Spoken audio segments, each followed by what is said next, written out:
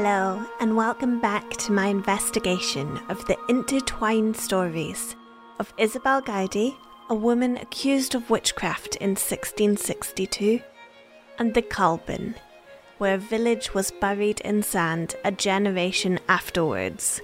These stories connect in folklore that tells us that the Culbin was buried as a curse from a witch, Isabel.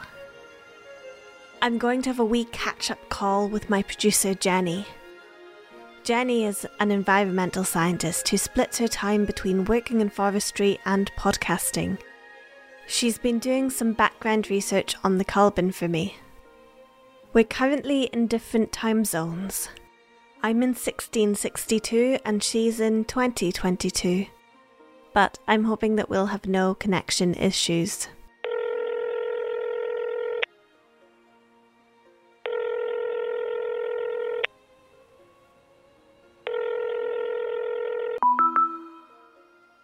Hey Jenny. Yep. Hey, how are you? Hi, I've not got long. I'm just at the beach just now, trying to hide. Okay. Thank you for sending me back to 1662. I'm hoping to see Isabel later today. But on your end of things, have you managed to find out anything about the Culbin to help me answer any of Isabel's questions? Yes, I have, indeed. So while you've been away with the witches, I've been looking into... They're not witches, Jenny. They were innocent people accused of witchcraft. It's not... I know, Annie, but while you've been away with the woman accused of witchcraft from 400 years ago, just doesn't have the same ring to it.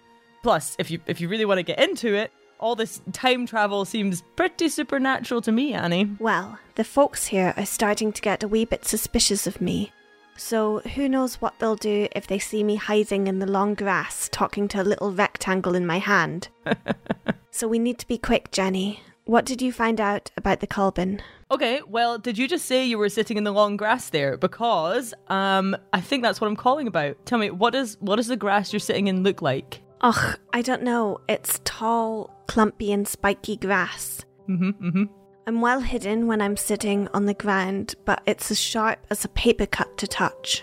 Okay, yeah, that sounds about right. You are sitting amongst marram grass right now. Okay, what's the importance of the grass? What does this have to do with Isabel or the Culbin?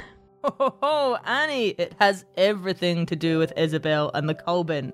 Because at the root of this catastrophe are roots. Look down, what's the soil like right now?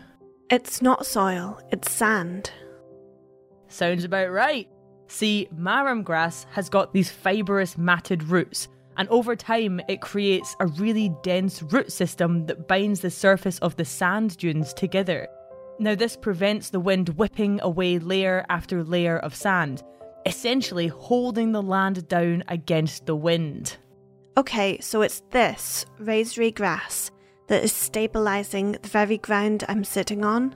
Yep, without it you'd be whipped away with the wind. Can you see any houses from where you are? Yes.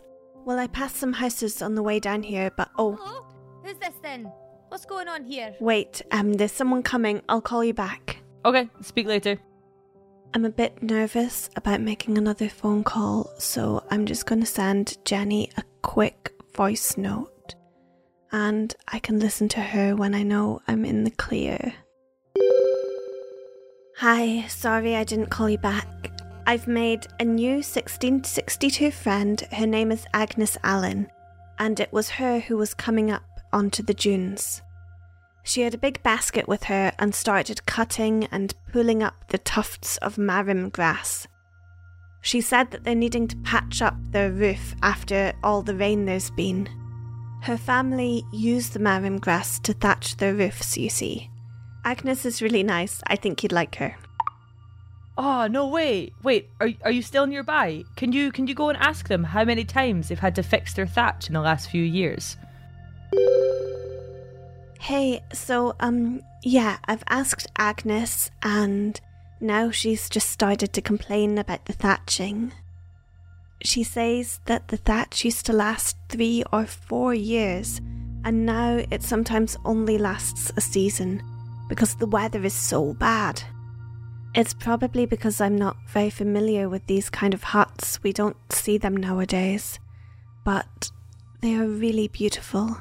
Underneath this thatch, there's turf, like a peat turf, and it's stunning. It's like a big, soily diamond slate. It must weigh a ton, but it keeps the wind and water out. Feels very surreal being inside her house. Dark and earthy. Like how I would imagine a rabbit warren. Sure, it keeps the water and wind out, Annie, but what about the devil, No devil jokes here, Jenny.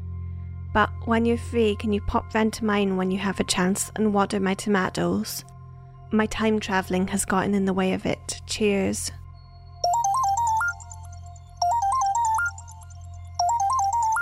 Hello, it's me, your producer from the future. How's it going? I know it's you. Who else is going to be calling me here? I don't know who you're chatting to over there, Annie.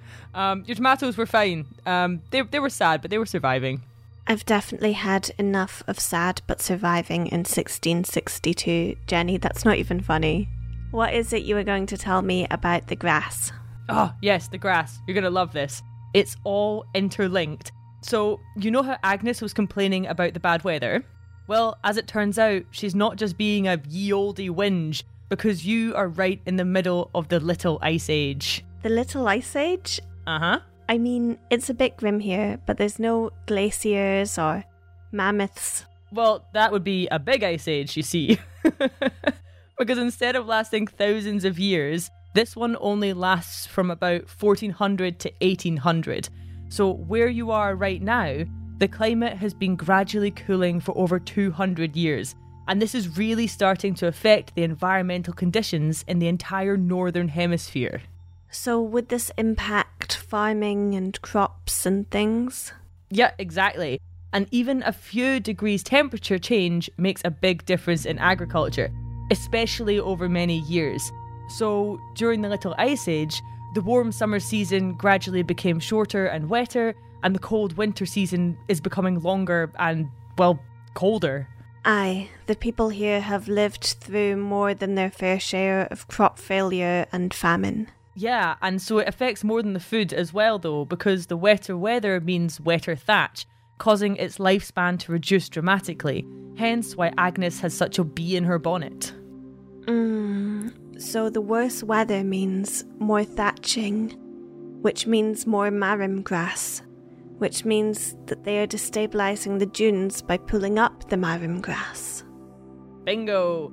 Yep, exactly. The dunes are losing their great protector, and with the marram grass and the roots being removed so frequently and by so many, it just can't grow fast enough to keep up. The people are stripping the dunes of their safeguard and exposing them to the increasingly worse weather of the Little Ice Age. They're destroying their only protection from the encroaching sand. And on top of this, the peat they're using for their homes... In their roofs? Yes, that, as well as literally using them as the building blocks for the walls, these sort of turf huts, is also being removed from the coastal ecosystem way faster than it can regenerate. So if you put all these factors together, the shifting climate, the peat cutting and the pulling of the marram grass for thatch, it's just unsustainable and it throws the whole delicate ecosystem out of balance. And that's when the big storm hits in 1694. The destruction, it didn't happen overnight. Exactly. This was a gradual process. Over the coming years from where you are now, the sand begins to move rapidly, year by year, over the arable farmland on the coast, until finally the unprecedented storms in 1694 just truly tipped the scales. And do you want to know the worst thing, Annie? They knew...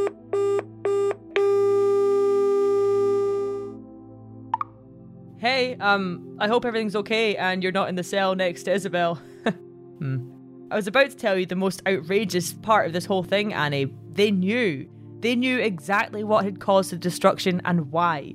You know the Canairds, right? The lairds of the land at the Culbin and Aldern. Well, they're technically the baron of the land, but whatever. A year after the storm, Alexander Canaird petitioned Parliament for an exemption of the payment of tax for the ruined land. His bid was successful, and he didn't have to pay tax on the land, and the government actually took heed from the disaster and passed a bill prohibiting the pulling of broom, juniper and marram grass from the coastal ecosystems. They knew why the dunes had eaten their land. If folks were found removing these plants from the dunes, the penalty was really severe.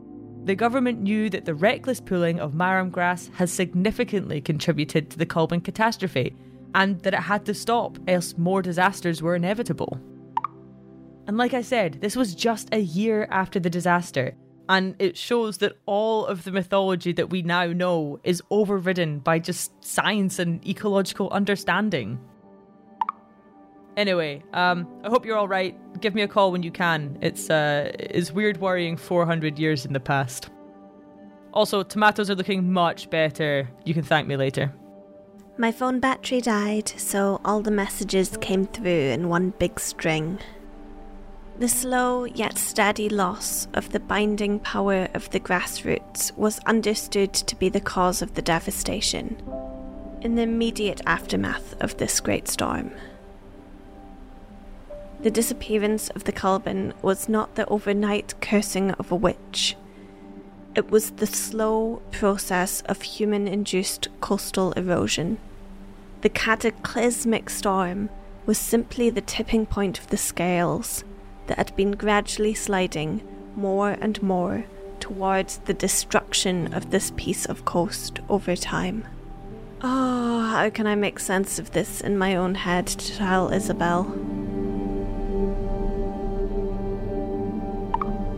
Hi Annie, hope all is well in the land of witches.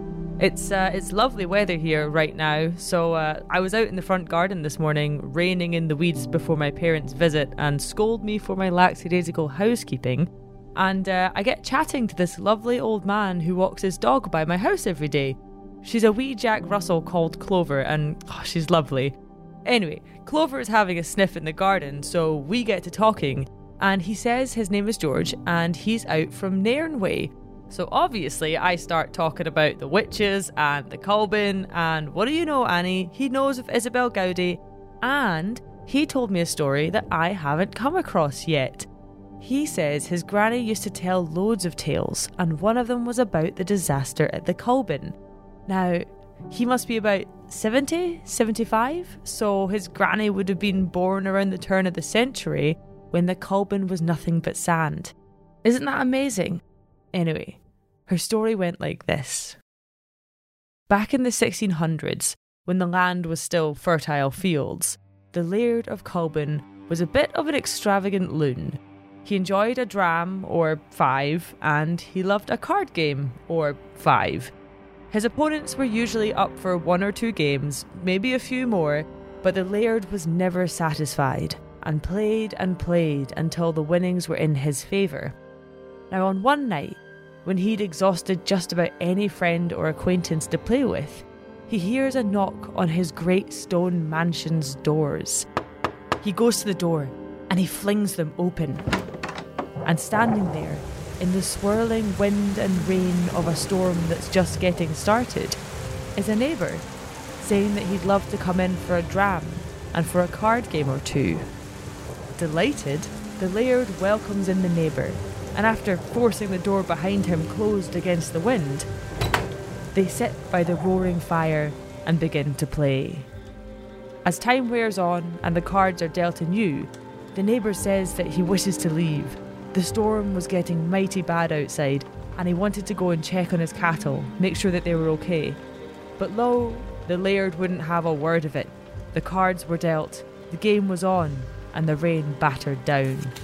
Again and again, the neighbour said that he wanted to leave, and again, the Laird forbade it, convincing him and cajoling him to stay for just one more game. On and on they played, so long in fact, that upon draining the last of yet another bottle of whiskey, the Laird himself wondered how on earth they had been playing for so long. He got up and he went to the window to see where the sun was. Surely it must be on its way up now. They've been playing for hours. But upon throwing back the heavy drapes, he was met with a window of sand. For overnight, as the cards were dealt over and over, His house had been buried by the gales. In shock, he turned and cried out to his house guests, but lo, as he turned he saw his opponent taking the only way left out of the house, the chimney. And just as his coattail whipped up and away, 2 hooves were revealed disappearing up the chimney. For it was no neighbour that he had played against all night, but the devil himself. Isn't that fun? What a great story. Anyway, it got me researching and I found a few different versions out there of this tale, and one ends with these lines, which I think you're going to love. And beneath the sand that fearful game is played and played away, for the devil and the laird are sitting there until the judgment day. Alright, I hope this helps you in some way. I hope you're alright. Let me know if you need anything. Speak soon. Bye.